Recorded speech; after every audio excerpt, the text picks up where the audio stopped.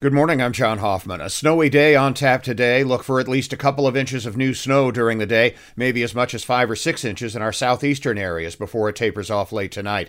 There's also a likelihood for some lake effect snow tomorrow. You know the drill. Allow yourself extra time to get where you need to go today and take it easy. The quickest way to get in a wreck is to be in a hurry.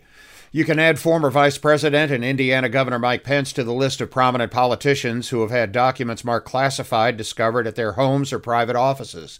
His lawyer says a search last week, in the wake of discoveries involving President Biden and former President Trump, turned up a, quote, small number of documents at Pence's Indiana home. The lawyer says they were immediately turned over to the National Archives.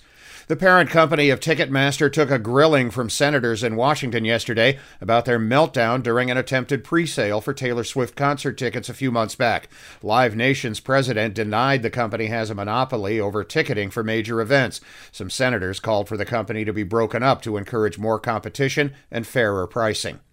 Notre Dame basketball took its fourth straight loss last night at North Carolina State, 85-82. The Irish are back home Saturday at noon against Louisville. In the Big Ten, Illinois over Ohio State, 69-60. Indiana plays at Minnesota tonight.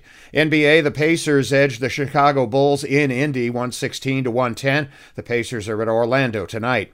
Hockey, the Chicago Blackhawks lost at Vancouver 5-2. The Red Wings beat San Jose and Detroit 3-2 in overtime. I'm John Hoffman on Sunny 101.5.